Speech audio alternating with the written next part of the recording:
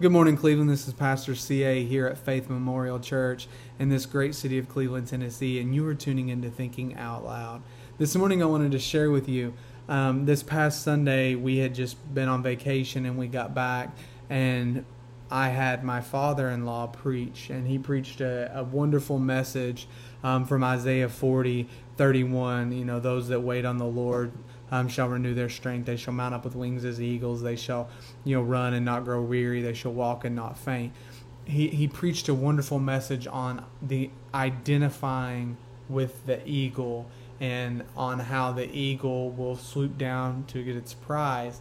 And sometimes when it swoops down into the water and latches onto a fish, the fish is so heavy or so large that the eagle can't take off. It can't fly.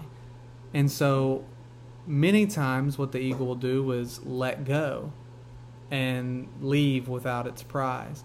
But occasionally and rarely, the eagle will be so set on getting that particular fish that it'll swim to the shore so that it can then eat.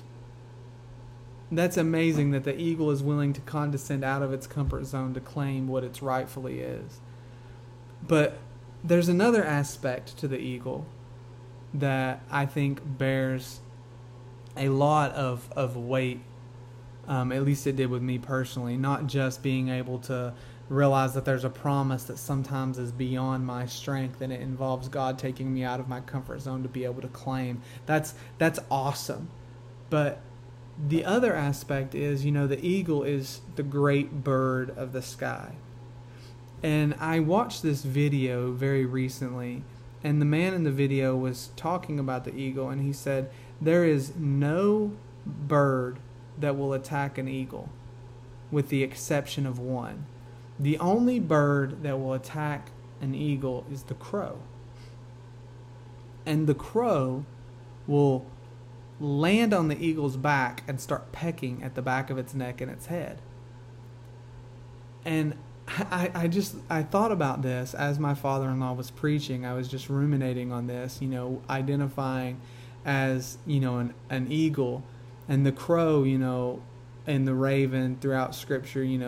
These dark birds are not generally identified with something positive. They're generally identified with, the schemes of Satan, particularly thinking about the parable of the sower, and how it tries to peck and pull the word of God out before it has a chance to take root.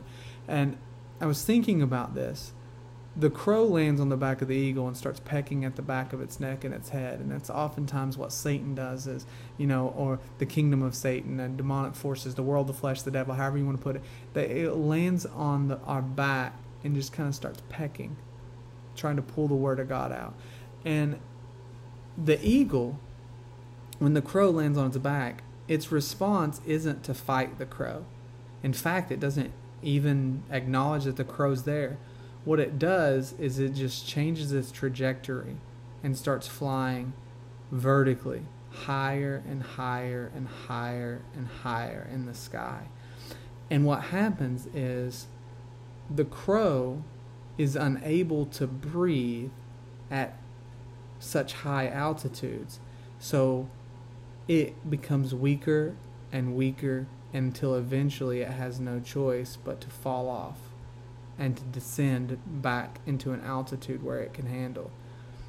And the whole point of all this, and the reason I'm sharing this, is because so often what happens when the enemy comes like a flood, and the enemy comes to steal, kill, and destroy, and to try to pull the word of God out of our minds and our hearts, and attacks us and says all of these things and whispers in our ears, we spend so much time arguing and debating and fighting that off and responding, and when we should be more like the eagle and just turn our sights heavenward and just push and strive and to get as close and as close and as close as we can to God, to the Son. And the closer we get to Jesus, the harder it becomes for those schemes of Satan to breathe and to exist. If you're personally dealing with, thoughts that you can't handle, the enemy just putting all of these negative thoughts and desires in your heart and in your mind, I encourage you, look heavenward and just push with everything that you have towards the throne and I guarantee you they'll fall off. This has been Thinking Out Loud with Pastor CA. God bless and have a great day.